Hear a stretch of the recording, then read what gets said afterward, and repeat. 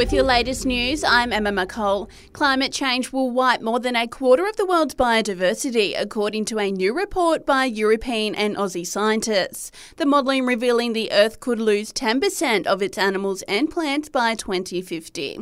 It comes as Australian politicians are at the COP15 Biodiversity Conference in Canada. Football Australia will hand down life bans to fans who stormed last night's A-League Melbourne derby. City goalkeeper Tom Glover is likely to have been concussed after a bin was thrown at him, while ref Alex King was also injured. Supporters stormed the pitch after violence erupted over a planned walkout in protest of Sydney getting the grand final rights for 3 years. The derby was ultimately abandoned.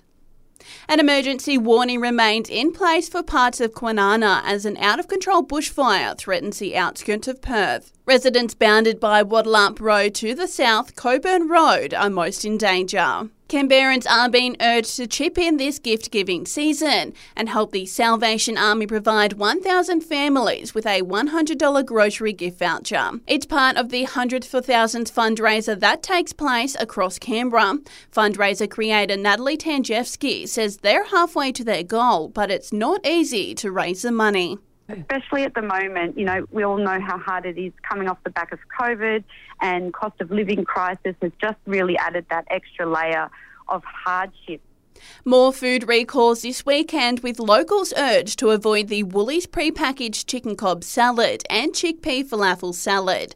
These products, with use-by dates between the 20th and 22nd of December, have been recalled due to potential contamination with unsafe plant material. The impacted products were sold through Woolworths and Woolworths Metro stores in the ACT, New South Wales, Queensland and Victoria. This follows an earlier recall of the Riviera Farms branded spinach due to possible food-related toxic reactions. Tonight's the last chance for folks to get out and experience the Aussie Night Market. The travelling national marketplace has stopped in Canberra for 2 nights before it packs up and ships off ahead of Christmas. The markets are open from 4 until 10 p.m. And Tuggeranong's popular Christmas carols in Town Park are back again and are promising a grand return from a pandemic absence. Wendy Haitley from the Salvation Army says this is the first time the carols have been on since 2019. It has impacted because we're actually having a smaller amount of community events in the lead up rather than having too many things and having too big a crowd. Children's activities such as face painting and air tattoos, as well as a sausage sizzle kick-off at 5 p.m, while the carols themselves start at 6 p.m. And that's the latest in news. We'll have another update for you right here around lunchtime.